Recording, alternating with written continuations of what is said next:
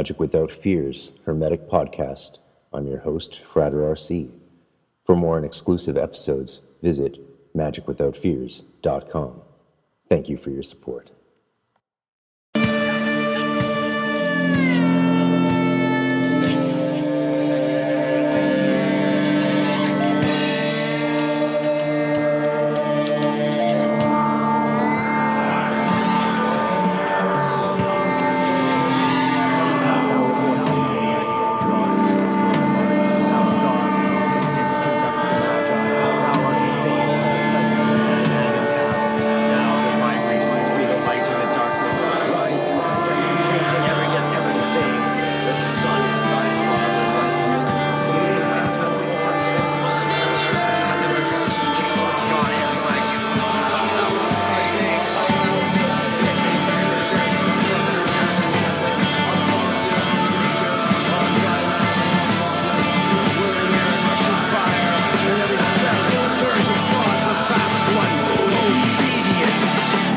Welcome to Magic Without Fears Hermetic Podcast.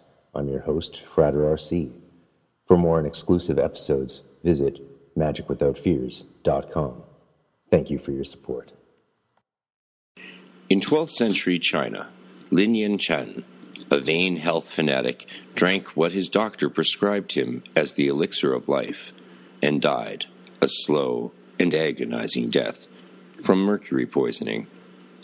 In 1604, the boasts of the Scots alchemist Alexander Seton reached the ears of Christian II, the impoverished but greedy Elector of Saxony. Christian lured the short, rotund alchemist to his castle and begged for the secret of transmutation. Seton refused, so Christian imprisoned the adept in a tower and set 40 guards to torture the secret from him. Pierced with pointed irons, scorched with molten lead, burnt by fire, beaten with rods, and racked until his limbs were twisted and disjointed, Seton held his tongue. Finally, left in solitary confinement, he managed to escape, but broken as he was, he died shortly after. In 1703, Domenico Parodi, an established Genoese sculptor, met his end more swiftly, neglecting his commissions to search for the alchemical formula which would transmute base metal into gold. He stumbled on a compound of antimony, inhaling a whiff of the poisonous gas, transmuted himself to oblivion. For over 2,000 years, alchemists all over the world sacrificed their time, energy, money, and often themselves to the great and terrible goddess of alchemy, who demanded much but promised more to those courageous enough to become her elected sons. What's shocking to me is why these guys keep escaping from prison. How come they all escape from prison? Like Kelly jumps out, breaks his leg, gets caught again by the guards. Why are they all able to just walk out of these prison cells when they're left alone? Inexhaustible wealth, spiritual perfection, and eternal life were the boons which were hers to give. But the price of failure was daunting. Poverty, the very least, damnation and death, real possibilities. The odds were against success. But in every age and in every place, there were those exceptionally hardy, or to most people foolhardy, individuals willing to accept the gamble. In their quest for wealth, spirituality, and eternal life, in a word, for perfection, alchemists went beyond the bounds of convention, science, religion, and even reason. They may never have transmuted base metal into gold or attained immortality, but chemistry was born in their laboratories. Psychologists learned from their visions. Surrealism borrowed their art, and most importantly, their quest illuminates our own. While the details of their beliefs are different from ours, the broad outline of their hopes and aspirations is the same. If we pause to ponder the enigma of alchemy, we may learn something about ourselves which has become hidden and forgotten. Heaven, as Carl Jung has said, has become empty space for us, a fair memory of things that once were, but our heart glows.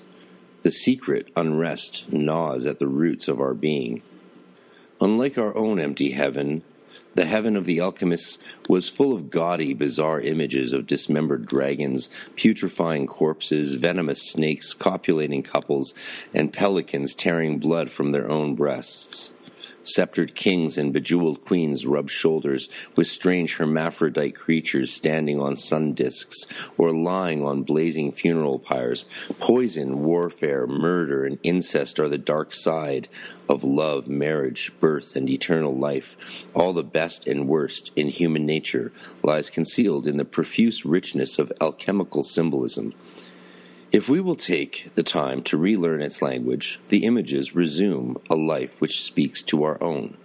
Alchemy shares the vocabulary of symbols common to all myths and religions, just as the human body and brain have been virtually unchanged for tens of thousands of years. So have human experiences and the way men describe and explain them. Birth, youth, maturity, old age, and death are obvious constants. The dichotomies of life and death, darkness and light, male and female, above and below, sleep and awakening, have inevitably shaped and structured the way men think now, and always have, about the world and themselves. Myth and religion originated to make sense of man's brief adventure on earth, to help him accept the inevitable and find meaning in it. Both myth and religion are inherently conservative because they justify and reinforce tradition by presenting it as the decree of some higher authority, whether the gods, ancestors, or natural law. They also hint to answers to more difficult questions about the meaning of life and death, which transcend the immediate need of society to make good and useful citizens. Alchemy functioned on the same two levels. It was both practical and religious, teaching men techniques to ensure health, wealth, and longevity, and providing comforting explanations for man's place in the universe. These are the two sides of alchemy, and each appealed to a different kind of man. The tough-minded, to use William James's graphic phrase, were anxious to ensure the good life here and now. They were attracted to alchemy through the intoxicating notion of inexhaustible wealth and eternal youth. More often than not, they dissipated their wealth and embittered their lives, fruitlessly seeking to transmute base metals into gold and old flesh to youthful suppleness. There were also the tender-minded souls, tormented by the cruel brevity of life and thirsting after the still waters and deeper meaning of it all. They were attracted to the other side of alchemy and joined the ranks of spiritual alchemists who actually did find the elusive stone in their search for spiritual riches in the world to come. But both the tough and the tender-minded were driven by the same all-too-human longing to achieve stability and permanence in a world which offers neither. And we are so driven still. Well, I haven't seen this book since I was a child. My mother had this book in her library. I grew up with it because it came out the year before I was born, just a few months, actually, I believe, before I was born. And I remember looking at it here and there as a kid because of the cool drawings and illustrations. But it is by a scholar who I came to have some of the greatest respect for, and is well known today and alive and well teaching, I believe. Well, who knows since COVID, but Alison Couder, Dr. Alison Couder, is one of the greatest scholars of esotericism in our day, along with other wonderful men and women like Claire Fanger and Hanegraaff and all of those people. So, I'm going to look into the Alchemist Credo of the first chapter and explore some of that stuff with you. He must know his first philosophy, if he trust to come by alchemy. Thomas Norton, 1477. Nicholas Flamel, a poor scrivener, lived in Paris with his devoted wife Perenelle. One day he chanced upon an old book, beautifully bound in brass and filled with strange drawings. Flamel bought the book for 2 florins and brought it home to study. For days he pondered the strange pictures. In one, an old man with an hourglass fastened on his head and a scythe in his hand flew down from heaven and tried to hack off the winged feet of the young god Mercury. In another, the north wind blew fiercely on a bush of red and white flowers growing on a mountaintop. Beneath the bush, dragons and griffins sat serenely in their nests. The most frightening picture showed King Herod brandishing a huge sword and ordering the soldiers around him to massacre a multitude of tiny infants, whose mothers wept piteously at the feet of the unpitying soldiers. Flamel learned that the book had been written by Abraham the Jew, prince, priest, Levite, astrologer, and philosopher, to teach his brethren how to make the gold they were forced to pay Rome as tribute. Flamel consulted the most famous alchemists in Paris, from whom he learned a great deal about the exotic images in his extraordinary book, but he could not decipher the ultimate secret enigmatically hidden in its pages. He fell into a state of listless despondency, which so worried his wife that she begged to know what troubled him. Flamel showed her the book and found to his delight that her curiosity matched his own. For the next 21 years they labored together to unlock the secret of the Philosopher's Stone. Nearing despair, they decided Flamel should travel to Spain to seek out a Jew learned in the Kabbalah who might explain the enigmatic figures. Flamel set off across Europe and eventually found a Jewish physician in Spain by the name of Master Conchus, who was overjoyed to see pictures from a book he had long since thought lost. As they journeyed together back to France, Master Conchus began to explain the mysteries of the images, but before revealing the final secret, the Jew fell sick and died at sea. And above we have the hieroglyphic figures of Nicholas Flamel. Nicholas Flamel, his exposition of the hieroglyphical figures, 1624. Flamel returned to the arms of his beloved Paranel, knowing much more than when he set out, but not the whole secret of the art. After many years of hard and exacting laboratory work, he and Paranel at last discovered the formula. At noon on 17 January 1382, the couple turned a half-pound of mercury into pure silver. 4 months later, on 25th April, at about 5 in the afternoon, they accomplished the more difficult task of transmuting the same amount of mercury into pure gold. Note, Nicholas Flamel, his expositions of the hieroglyphical figures by Irenaeus Arandus, London, 1624. The childless couple devoted the fortune they subsequently made to charity. They helped widows and orphans build 14 hospitals, 3 chapels, 7 churches, and restored many churchyards.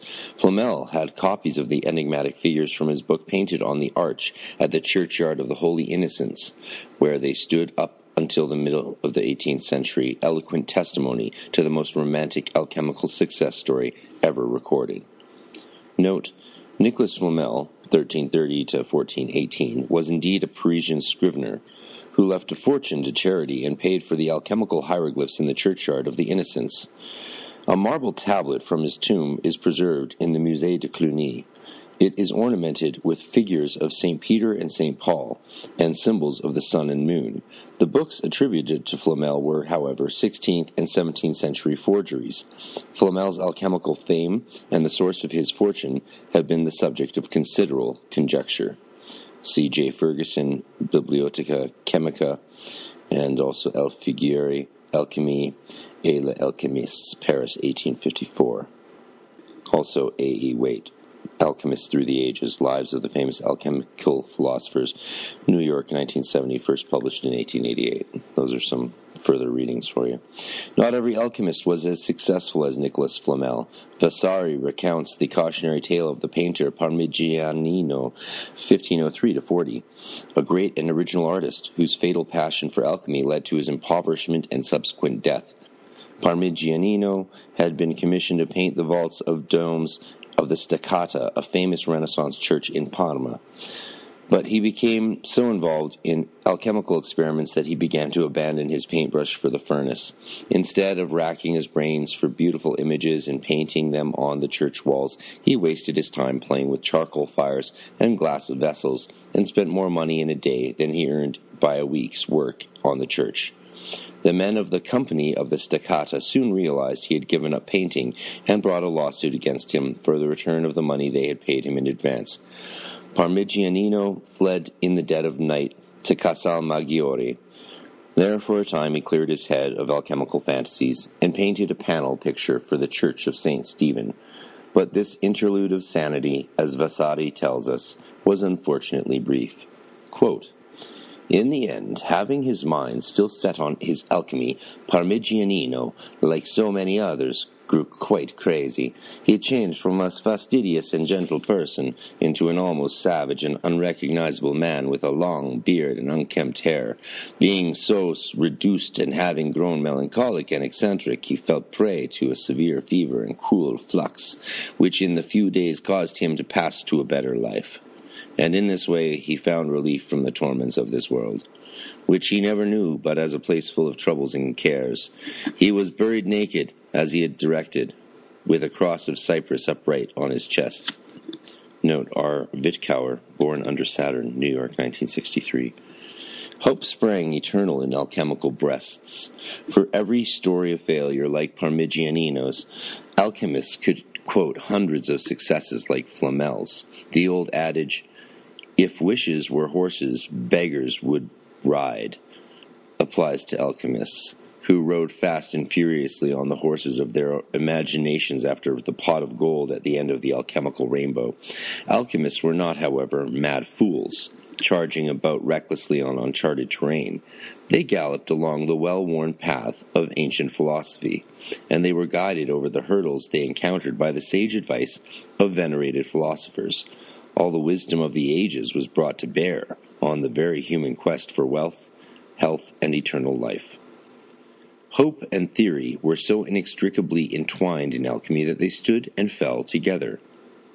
If a little green man from Mars spent 4 days on Earth drinking scotch and soda, whiskey and soda, vermouth and soda, and brandy and soda, he might reasonably conclude that soda made him drunk. Although mistaken, he would have reached his conclusion through a seemingly flawless combination of observation and rational deduction. Alchemists did nothing less. They accepted the same scientific theories about matter as most intelligent people up to the 18th century. The theory began with Aristotle and, like tumbleweed, rolled through the following centuries, gathering bits and pieces as it went. Transmutation is a fact of life. Caterpillars turn into butterflies. Ice melts to water. Little acorns grow to mighty oaks, and food turns into all too solid flesh.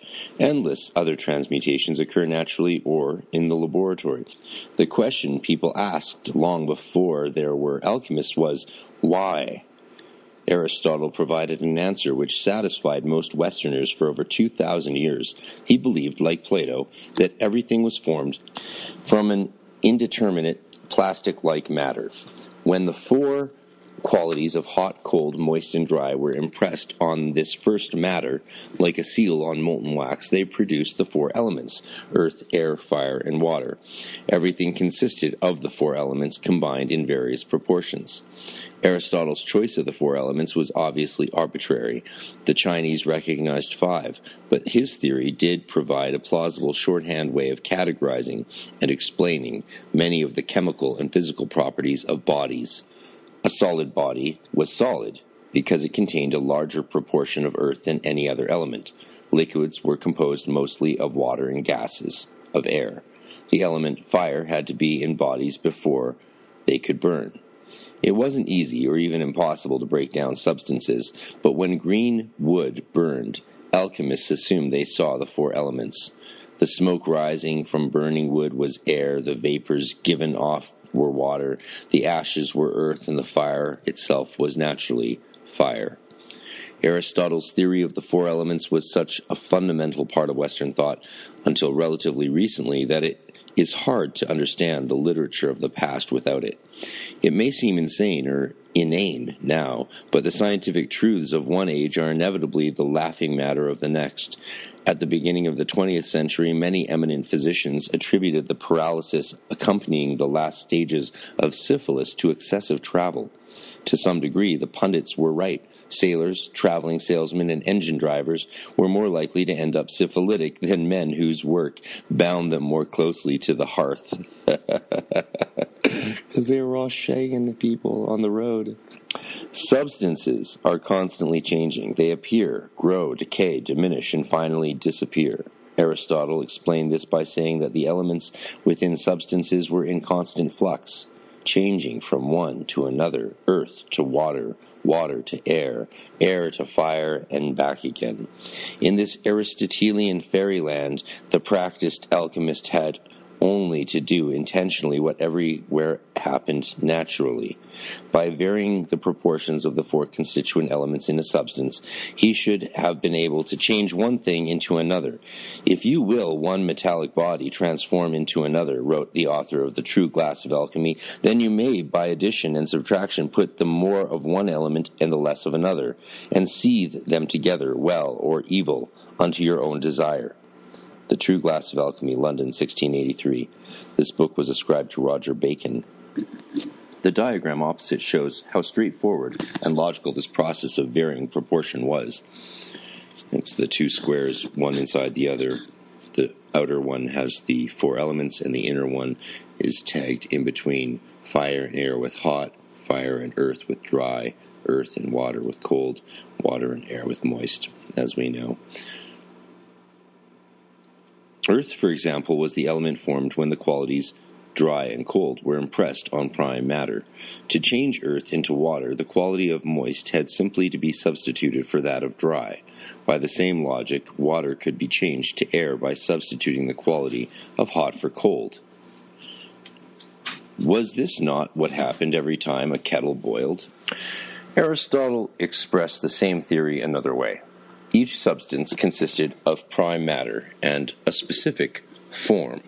The form was a kind of primitive DNA, which determined all the characteristics of the substance, including the proportions of the elements it contained.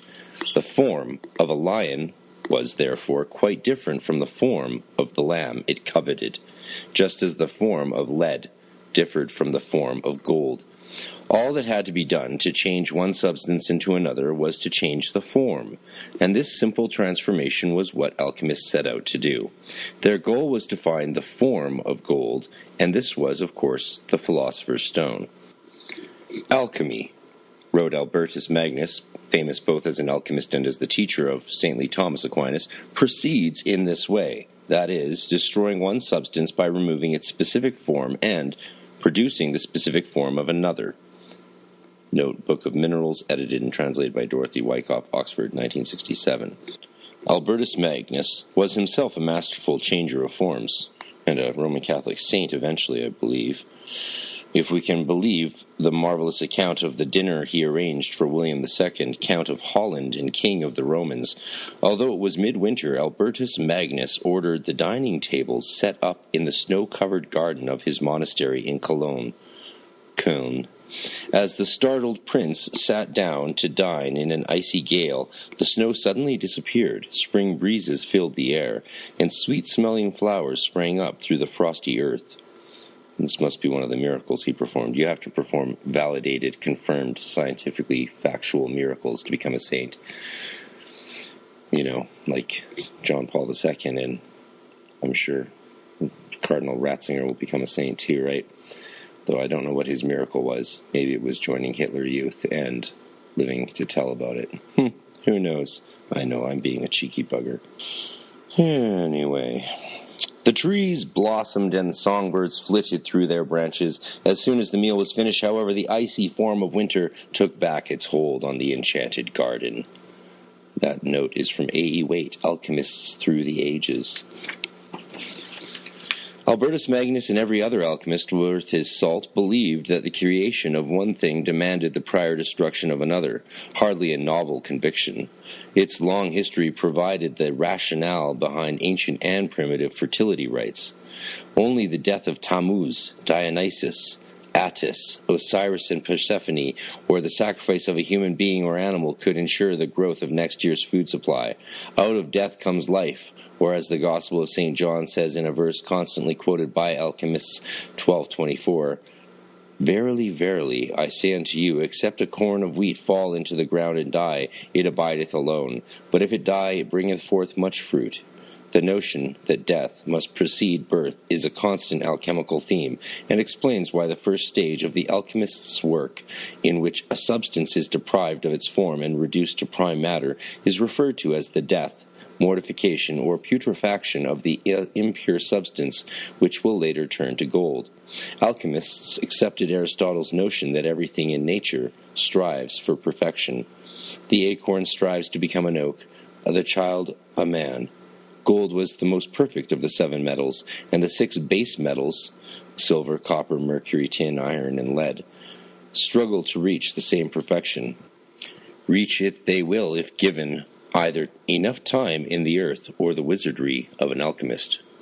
Amongst metals, wrote Petrus Bonus, in the 14th century, there is only one that is quite perfect and represents the highest stage of metallic completeness, namely gold, and all the others have a predisposition to be changed into it. Do they now? Note the New Pearl of Great Price, page 220. This work was written circa 1330 and published in an abridged and paraphrased version in 1546 by Janus Licinius.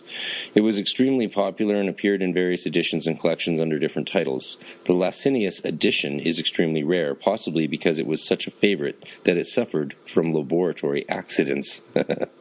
A.E. Waite translated and further abridged the book in 1894.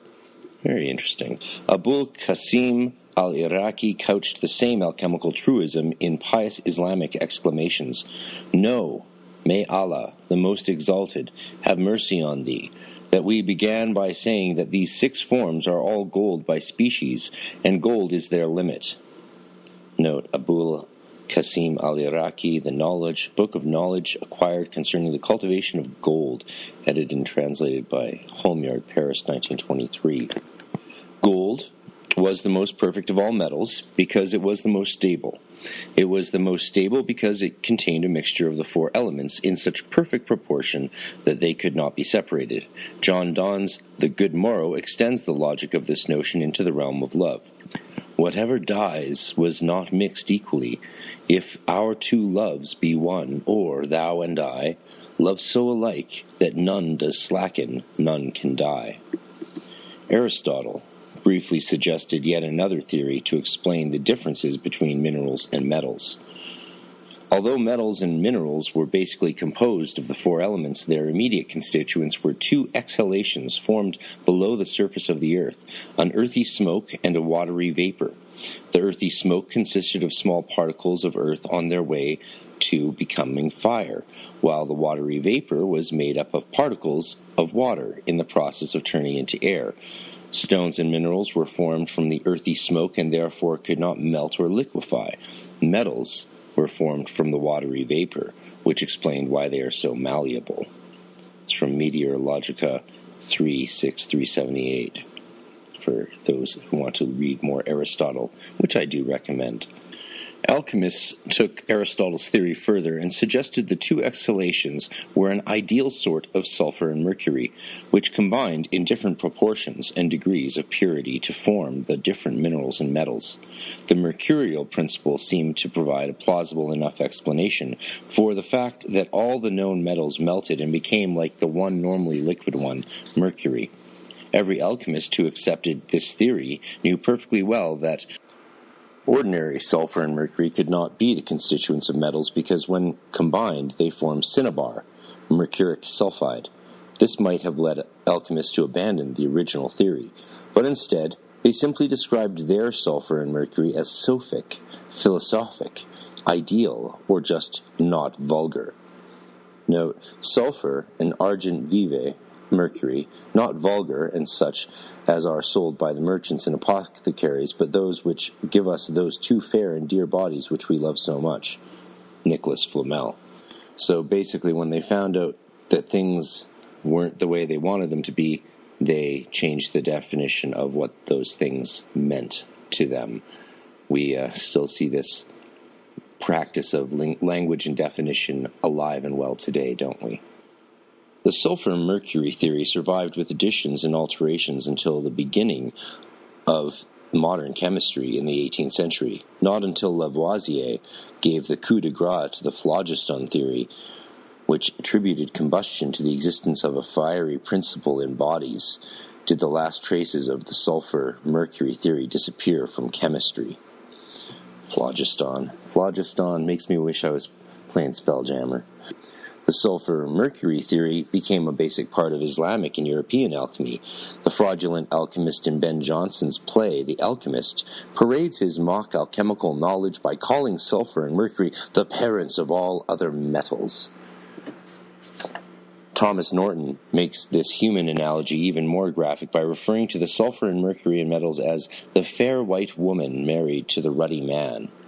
See the Ordinal of Alchemy in Elias Ashmole's important collection in the British alchemical treatises Theatrum Chemicum Britannicum, London 1652, which I'm sure many of you know well. Norton's phrase is an example of the way alchemists projected human experience onto the world about them. Alchemists made no distinction between themselves and nature. They describe everything in human terms. Metals and minerals were born, grew, married, copulated, gave birth, and died. Rocks and stones had bodies, souls, emotions, and wants. Alchemists used the passionate language of love and hate to describe the chemical reactions we set out in drab formulas. The sulfur-mercury theory was modified in the 16th century by one of the most bizarre figures in the history of science, the paranoid, uncouth, abusive, and generally drunk genius Philippus Aureolus Theophrastus Bombastus von Hohenheim, 1493 to 1534, commonly known as Paracelsus, because in his own estimation he was greater than the Greek physician Celsus. Neither modest in presenting his opinions nor restrained in his language, Paracelsus launched an acrimonious attack on the scientific and medical establishment of his day. Fun to know that the English word bombastic, as we have it today, directly comes from his name, Bombastus. He dubbed physicians ignorant frauds intent on the wealth rather than the health of their patients, and ridiculed their practice of bleeding and purging the sick, or when that failed, of prescribing ludicrously expensive diets of delicate viands beyond the means of ordinary folk. I don't know. I think leeching and bleeding's not so bad, right? Come on. Paracelsus so incensed his opponents with his abusive tirades that they retaliated in kind and gloatingly dwelled on his drunkenness, his peculiar lack of interest in women, his disgusting habit of keeping his clothes on until they literally fell off, and his startling tendency to awaken with a terrifying leap in the air, sword drawn and eyes ablaze. Oh, that's awesome. For that description of Paracelsus given by Johannes Operinus, his assistant, see D. Senert, De Chemicorum cum Aristotelis et Galenicus Consensus ac Descensu Liber, 1633. Also on Paracelsus, C. W. Pagel, An Introduction to Philosophical Medicine in the Era of the Renaissance, Basel, 1958. For all his oddities, Paracelsus succeeded in shaking up the medical profession, and in the course of doing that, he modified alchemical theory by adding salt as the third constituent of material bodies, alongside sulfur and mercury. To prove that salt, sulfur, and mercury were the three principles of matter, Paracelsus adapted to his purpose the age-old example of burning wood. Quote, "Every body consists of three things. The names of these three things are sulfur, mercury, and salt. When these three are combined, then we have what we call a body. Now understand the affair. Take first, for example, wood. This is a body. Now let it burn. That which burns is sulfur. That which vaporizes is mercury. That which turns to ash is salt." I must say it reminds me of Monty Python a little bit in the Holy Grail. The properties Paracelsus and his followers associated with salt, sulfur, and mercury are not entirely what one might expect. Mercury, metallicity, fusibility, volatility. Volatile and unchanged in the fire. Spirit, water. Sulfur, inflammability, volatile and changed in the fire. Soul, air. Salt, uninflammability and fixity, found in ashes. Body, earth. I think most people in the modern system would be surprised to find out that sulfur corresponds to air, as we commonly today have sulfur representing fire instead. So it has changed. There is no fixed tradition here or knowledge we are seeking, in my opinion. Next, we have a beautiful illustration in this book of three alchemical vessels, the three principles of Paracelsus, with a woman crowned, a little lizard or dragon, and then a plant with flowers on it. This combination of chemical substances and their chemical properties with spirit, soul, and body suggests how different alchemy is from modern-day chemistry. Everything in the alchemist's laboratory was alive. There was no such thing as inorganic matter, and the chemical properties of substances were determined by the spirits and souls active within them. If you can only rectify the mercury, sulfur, and salt, advises one alchemist, until the metallic spirit and body are inseparably joined together by means of the metallic soul, you thereby firmly rivet the chain of love and prepare the palace for the coronation. Note, the Hermetic Museum, translated by A.E. Waite, London, 1893. If references to love, the palace, and the coronation seem out of place in a chemical formulary, it only emphasizes the gulf between our current notions of science and those of the alchemists. They would have understood these terms as clear, if allegorical allusions to the last stage of the alchemical work, when the philosopher's stone, produced by the loving union of salt, sulfur, and mercury, or body, soul, and spirit, is finally crowned as the king of all substances. Alchemists may appear imprecise and even contradictory when they simultaneously accept the four elements, the two exhalations, and the three principles as the basic constituents of matter. But this apparent confusion did not occur to them. Unlike modern prisoners of a Cartesian jail, they felt completely at home in a world where each thing could be interpreted on many different levels. Basil Valentine, the famous monk alchemist who is said to have secretly tested the effects of antimony on his unwitting colleagues, much to their discomfort, hence the popular derivation of antimony from antimoine or anti-monk, felt no lack of consistency when he combined the elements and principles in his description of man. Quote, "Thus the living man is a harmonious mixture of the four elements, and Adam was generated out of earth, water, air, and fire, out of soul, spirit, and body, out of mercury, sulfur, and salt." The Hermetic Museum. Another alchemist stated the same truth even more paradoxically. One, and it is two, and two, and it is three, and three, and it is four, and four, and it is three, and three, and it is two, and two, and it is one. Theatrum Chemicum, Principes Lectorum Actorum Tratates, from Orselis, 1622. Aristotle's philosophy provided the foundation and framework for alchemical theory and practice, but other philosophies contributed to the final structure.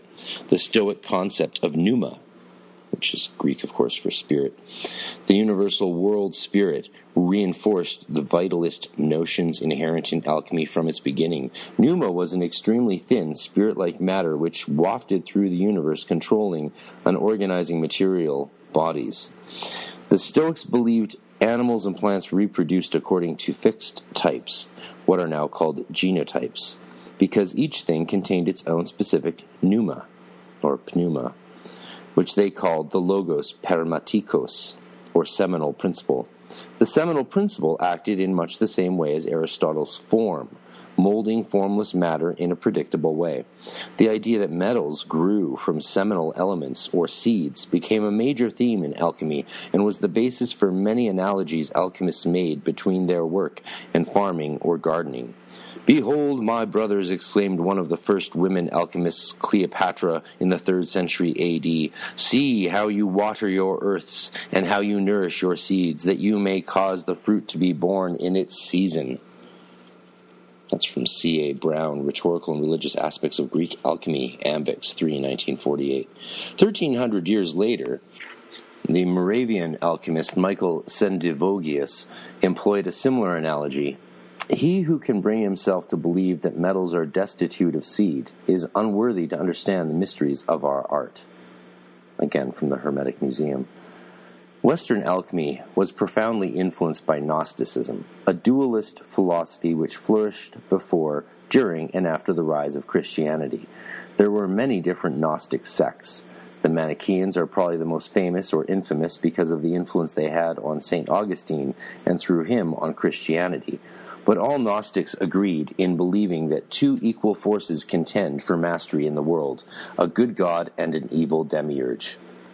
I'm not sure if that is something that all Gnostics agree on. I've talked to other academics and practitioners in Gnostic traditions who have outright vehemently denied that that is a fundamental precept of alchemy. So I've argued it with them before, and I'll argue with them again, but for now, we'll let it go.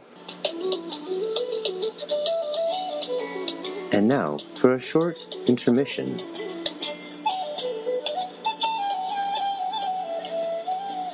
We will return to our usual broadcast in 5, 4, 3, 2, 2, 2, 1. The good God is unknowable. He exists above and beyond this veil of tears and played no part in its creation, which for Gnostics was a calamitous event. The evil demiurge cunningly fashioned the world as a vast, horrendous prison into which he craftily enticed mankind. For Gnostics, man is divine, a misplaced spark of light engulfed in darkness through no fault of his own. He must struggle to free himself from this mortal coil and soar back to the Empyrean realm from which he came. The struggle is difficult. Overwhelmed by this death in life, which the ignorant take for living, man has the moment forgotten his true nature. He can be made to remember it through the experience of gnosis, which is Greek for knowledge, which will transform him into a son of God while still in the flesh. The process of revelation gave the Gnostics their name, the knowing ones. Much of the esoteric or spiritual side of Western alchemy came from Gnostic thought. This is particularly clear in the case of the early Greek Gnostic practitioners of alchemy, Ballos of Mendes, Zosimos, Cleopatra, and those who wrote in the name of Hermes Trismegistus. These writers described chemical reactions in Gnostic terms and dressed Gnostic doctrines in the clothes of chemistry. Within their alchemical alembics, the forces of good and evil waged battle as the alchemists brought chemical compounds to birth, destroyed them, and brought them back to a new and pure life. Zosimos experienced gnosis in the course of his alchemical visions. So did one of the philosophers who listened to Cleopatra.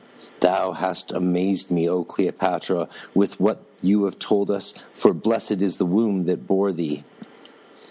The Gnostic savior, Hermes Trismegistus, or thrice great Hermes, was the legendary founder of alchemy in the West. Alchemists prided themselves on being called Hermeticists, and referred to their labors as the Hermetic art. 36,000 original works were attributed to Hermes Trismegistus. The most influential was the Emerald Tablet. It takes up less than a printed page and consists of 13 brief, enigmatic precepts, which provided inexhaustible inspiration for later alchemists. Everything about the Emerald Tablet is obscure, including its origin. Legend has it that Alexander the Great discovered the emerald slab on which the precepts were engraved in Phoenician characters in Hermes' tomb, but according to another source, Abraham's wife, Sarah, inadvertently stumbled on the precious tablet in a cave near Hebron and pried it loose from Hermes' stiff fingers. Ibn Arfa-Ras, who died in 1197, an Arabic writer, told a different story. Hermes, he says, was the son of Adam. He had been born in China, traveled to India, where apprentice sages had to go even in those distant days, and settled in Ceylon. There he discovered a cave which contained priceless treasures, including a portrait of his father. Standing out among the beautiful gems was an exceptionally large one, the Emerald Tablet. In more recent years, the tablet's reputed antiquity has been the subject of scholarly debate, but it is still unclear whether the tablet is one of the oldest alchemical fragments known or a product of the early Middle Ages. Note, E.J. Halmyard thinks the Emerald Tablet is one of the oldest and most long-lived of all alchemical documents. See Alchemy. J. Ruska takes a more cautious attitude in his Tabula Smaragdina, Heidelberg, 1926. I believe now, actually, this has actually been demonstrated, yes, definitely since 1980 when this book came out, that it was around the same time as the rest of the Corpus Hermeticum that we know it was written for sure. And whether it was a fragment of something pre-Christian, that's still debatable, but most of this stuff is not content that was generated out of thin air. A lot of this was copied from older texts, as we well are certain at this point. Actually, it was because they thought it was produced in the Middle Ages that it wasn't included in the Corpus Hermeticum, and it's been definitively proven now that the Emerald Tablet should be considered as part of the Corpus Hermeticum. That is something that there is scholarly agreement on, if not consensus. But you need to read the very recent articles of the last 5-10 years to get the full story. Whenever it was written, and whatever its sources, the Emerald Tablet became the alchemist's credo and exerted a profound influence on alchemical writings from the 13th century onwards. It contributed mightily to the blend of Gnostic mysticism and laboratory chemistry, which came to characterize much of the Western alchemy. For this reason, it is reproduced below. The precepts of Hermes engraved upon the Emerald Tablet. 1. Speak not fictitious things, but that which is certain and true. 2. What is below is like that which is above, and what is above is like that which is below, to accomplish the miracles of one thing. 3. And as all things were produced by the one word of one being, so all things were produced from this one thing by adaptation. 4. Its father is the sun, its mother is the moon. The wind carried it in its belly. Its nurse is the earth. 5. It is the father of perfection throughout the world. 6. The power is vigorous if it be changed into earth. 7. Separate the earth from the fire, the subtle from the gross, acting prudently and with judgment. 8. Ascend with the greatest sagacity from the earth to heaven, and then again descend to the earth and unite together the powers of things superior and things inferior. Thus you will obtain the glory of the whole world, and obscurity will fly far away from you. 9. This has more fortitude than fortitude itself, because it conquers every subtle thing and can penetrate every solid. 10. Thus the world was formed. 11. Hence proceed wonders, which are here established. 12. Therefore I am called Hermes Trismegistus, having 3 parts of the philosophy of the whole world. 13. That which I had to say concerning the operation of the sun is completed. One thing I think is really interesting is how it translates it as to accomplish the miracles of the one thing, plural miracles. There's other translation issues with this and things that I'm covering in an upcoming book, so I will hold back all the many things I want to say, because this is one of my key spiritual texts, especially point 8, and of course the rest of it just is fills a major role in the Western mystery tradition, no matter what branch of it you follow. These oracular pronouncements have been dismissed as meaningless, but in their peculiar gnomic fashion, they make excellent alchemical sense. Every alchemist promises to say only what is certain and true. Hermes was no exception. The second and third precepts refer to the fundamental alchemical doctrine of the unity of all matter.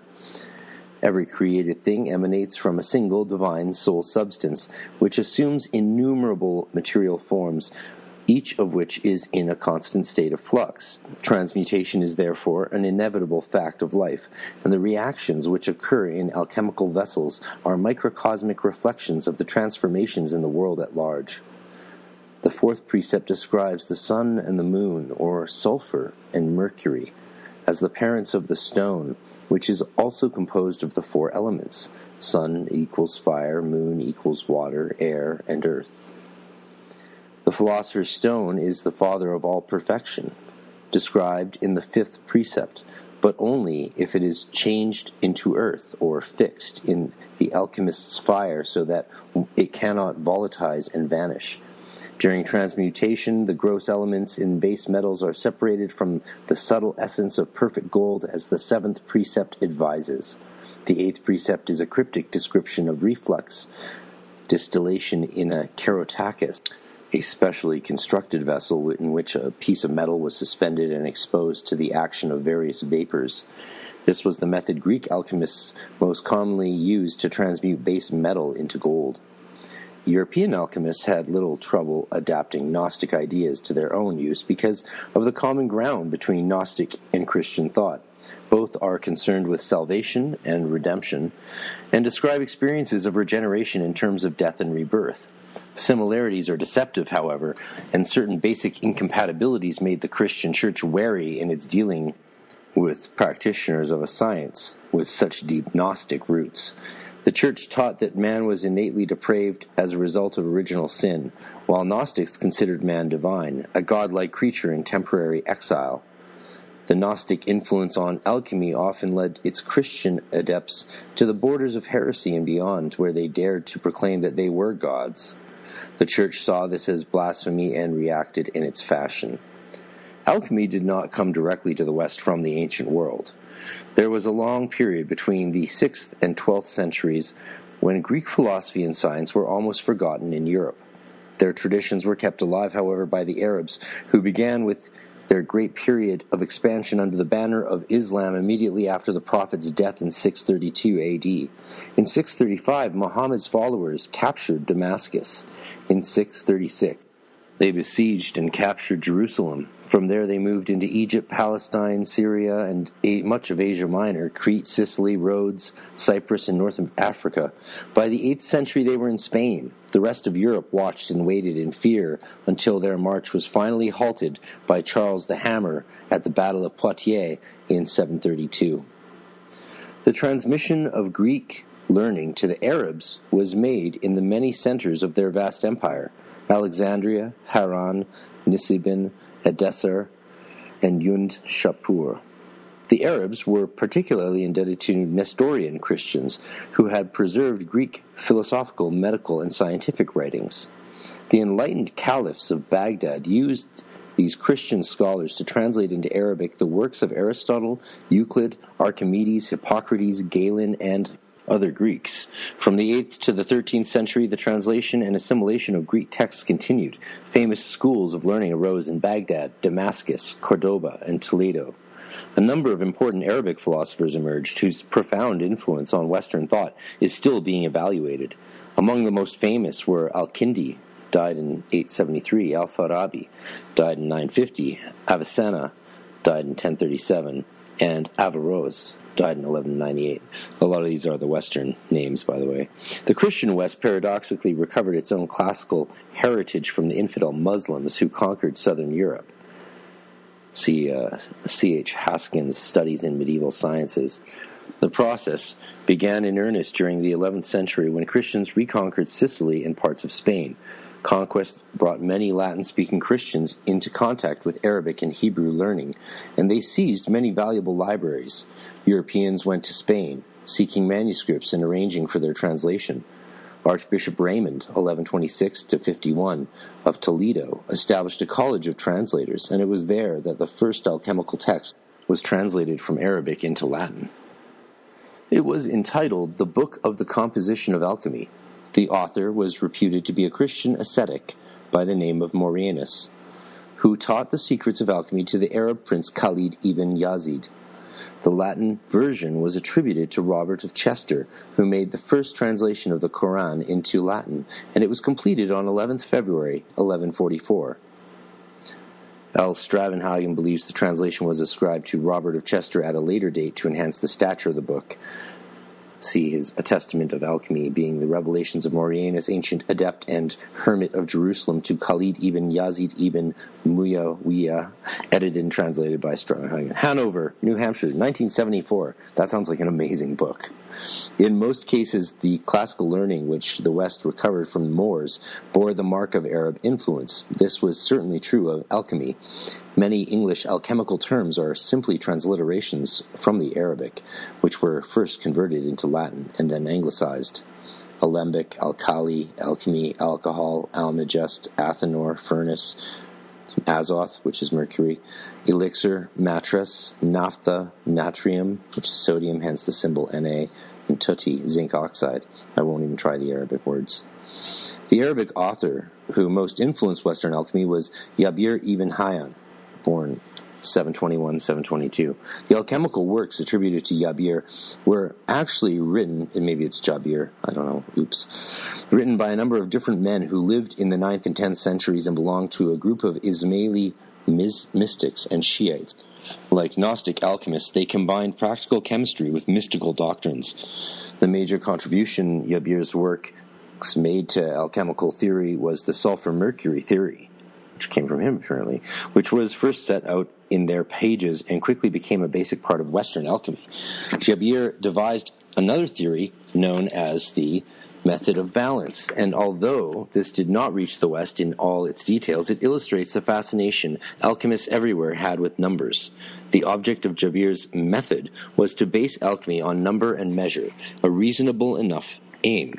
But Jabir's reasoning is not ours, and contemplating his notion of number and their relationship requires a fanciful orientation. Jabir followed Aristotle in thinking that bodies were composed of the 4 qualities of the 4 elements. He believed he could establish the exact constitution of bodies by determining mathematically exactly how much of each element they contained. Wow. To do this, he relied on fractional distillation, noting quite correctly that during the fractional distillation of organic substances, the gas and liquid elements distill out first, then the combustible ones. What remains is the insoluble residue of ashes. Like earlier Greek and later European alchemists, Jabir equated the liquid element with water, the gases with air, and the combustible with fire, and the residue with earth. Once the proportions of the 4 elements were known, Jabir believed he could vary them and make gold. All that was necessary were suitable elixirs, tailor-made to fit the needs of each base metal. Wow. Quote, "In the elixir, we introduce a nature which prevails over the harmful nature residing in the body. Thus, for a substance which possesses a surplus of the element of water, one introduces fire and applies it to the degree necessary without. However, allowing the substance to be consumed by fire, which would increase the damage. In this way, the substance subjected to the action of the fire will become balanced and will be brought to the desired state." From P. Krauss, Jabir Ibn Hayyan, Contribution de la Histoire des idées scientifiques dans l'Islam, 1942. Jabir produced his elixirs mathematically in an astonishing fashion. He devised numerical relationships between elixirs and different minerals and metals, and on the basis of these arbitrary relationships, proposed to produce the Philosopher's Stone. Sorry, Chris Bennett just interrupted the podcast to smoke a huge bowl of hash in a lapis lazuli pipe. Lapis lazuli is my favorite stone. So now I'm crazy baked. But we're going to get through this, you and me. We're going to do it. For example, the elixir equals 100 gold, 20 silver, 10 copper, 7 lead, 4 tin, 5 iron, 2 Harsini. Harsini, an alloy made from copper and nickel called Paktong in China and known as white copper or white bronze in the West. Also classical Paktong, an alloy of copper, nickel, and zinc known as nickel silver. Learn something new every day. On the basis of these equivalents, he proposed the following recipe. Take 10 parts Harsini, 10 parts iron, half part gold, 4 parts copper, 2 parts tin, 3 parts lead, 1 part silver. Mix and you will obtain a substance whose constitution corresponds to that of the elixir. The formula certainly works in that 10 plus 20 plus 10 plus 28 plus 10 plus 12 plus 10 do indeed equal 100. But questions remain unanswered. It may be in order at this point to mention that the Latin version of Jabir's name, Geber, is the source of our word gibberish. Oh, dude. Oh, God, that's too good. Another equally astonishing method gibberish used to produce elixirs involved certain chemical operations. Jabir gave a numerical value to different procedures. On that basis, it is impossible to say. Sublimation corresponded to 1/50th solution to 1/70th, smelting to 1/200th. To transmute a bar of gold equaling 20 into the elixir or stone equaling 100 without adding any other ingredient. The alchemist had simply to smelt gold 1,000 times. 20 times 1,000 over 200 equals 100. On the basis of the bizarre method of balance, Jabir believed that alchemists could create innumerable substances. Science. In one day alone, the alchemist can create 1,000 animals, 1,000 vegetables, and 1,000 minerals. All that was necessary was to combine the right proportions of the 4 elements, or to perform certain chemical operations tens, hundreds, or thousands of times. Jabir was one of the first writers to describe how human life might be created in a test tube. Whoa. His musings were the first of many which culminated in Mary Shelley's portrait of Frankenstein's monster.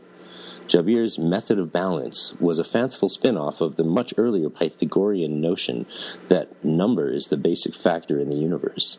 Jabir's use of number is in most cases even more lunatic than the Pythagorean, and has very little to do with quantitative analysis as we understand it now.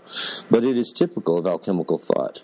In the West, alchemists were also concerned with number and proportion, and although their conclusions were different from Jabir's, they shared the same mystic and arbitrary character. Jabir also drew a connection between the letters of the Arabic alphabet and the 4 elements or qualities. He thought that by analyzing a word like usrab, Arabic for lead, he would be able to determine its qualitative and quantitative nature. That's very Platonic, to think of the word referring to a substance that's natively and ontologically connected to the word itself. Yeah, I mean, that's how we get onto theology.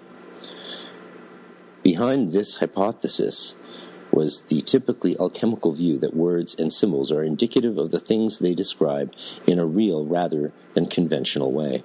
It did not seem to deter Jabir a whit that another Arabic word for lead, rasas, would give an entirely different result. For all his eccentricities, Jabir was not just a mad theorist. The treatises attributed to him contain a great deal of practical information and show an astonishing grasp of chemical knowledge for the period. Sorry, I'm so fucking ripped. The earliest known recipe for the preparation of nitric acid appears in Jabir's The Chest of Wisdom. Jabir also described how to concentrate acetic acid by distilling vinegar. Knowledge of the acids marked an important step in the development of chemistry because once acids were introduced into the laboratory, a great number of hitherto unknown chemical reactions were possible.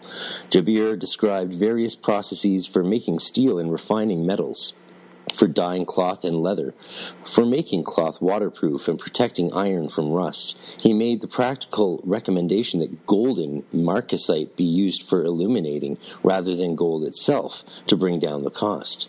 In general, Jabir tried to understand and describe the changes occurring in chemical processes in a more profound way than most other contemporary or even later alchemists. Juxtaposition in Jabir's writings of practical discoveries and statements of the most speculative and mystical sort underlies the difference between alchemy and chemistry. Alchemists engaged in a kind of symbolic thinking, far removed from our own scientific analysis of the world around us. The reactions in the alchemist's laboratory reflected the world outside and the heavens above. They could not be understood without reference to these. Practical chemistry was only a small part of this profound intellectual and spiritual adventure. One of the most influential texts to come to the West from the Arabs was the Turba Philosophorum, the convention or conflict of the philosophers. The history of this work reflects the tortuous route by which many alchemical treatises came to Europe and explains why they are often so difficult to understand. The work first appeared in a Latin manuscript during the 13th century, but as the brilliant researches of Martin Plesner have shown, the strange terms and names in the text can only be understood if the Latin text was a translation of an Arabic version, which was itself a translation of the Greek version. See M. Plesner, The Place of the Turba Philosophorum in the Development of Alchemy. The enigmatic, hortatory, and generally mystical style of the Turba has a great deal in common with the Gnostic Alexandrian alchemy, and it undoubtedly and unfortunately encouraged a similarly obscure style among Western alchemists. These, then, were the sources of the alchemical theory in the West. Aristotle, with a little Stoic leavening, blended with Gnostic mysticism and filtered through the minds of Arabic scientists and philosophers. By the time Europeans came to the study of alchemy, it was already an old and established doctrine with an august and venerable past. The theories upon which it was based were part and parcel of ancient science and provided useful, plausible explanations for the ways things worked in nature and the laboratory. "I'll believe," says a character in The Alchemist, "that alchemy's a pretty kind of game, somewhat like tricks o' cards to cheat a man with charming." The lure of health, wealth, and eternal life charmed many an alchemist to the poorhouse, madness, or an untimely death. But alchemy was more than a delusion, pandering to the worst in human nature. The alchemical notion of the philosopher's stone answered such fundamental human cravings and fired such marvelous visions that its hold on people's imaginations through the ages is easily understood. Until the end of the 18th century, alchemy appeared to be firmly entrenched in sound scientific theory. There was not only the will, there was every reason for people to accept alluring prospects alchemy offered. And that is by the great Alison Couder, who is remarkable and awesome, and you should pay attention to her and all her work. Peace. Hermetic Science Enterprises is a publishing company based in Scotland, UK, that specializes in Western esoteric printed literature as well as educational videos. With various imprints under its belt, its roster consists of grimoire tradition literature, alchemical works, Golden Dawn tradition books, and the several texts and videos originally belonging to the philosophers of nature. Besides its downloadable videos and standard hardcover edition books, Hermetic Science Enterprises also produces beautiful and precious limited fine edition books that are true pieces of art. For more information to order any of its products, please visit www.hermeticscienceenterprises.co.uk. That's hermeticscienceenterprises.co.uk.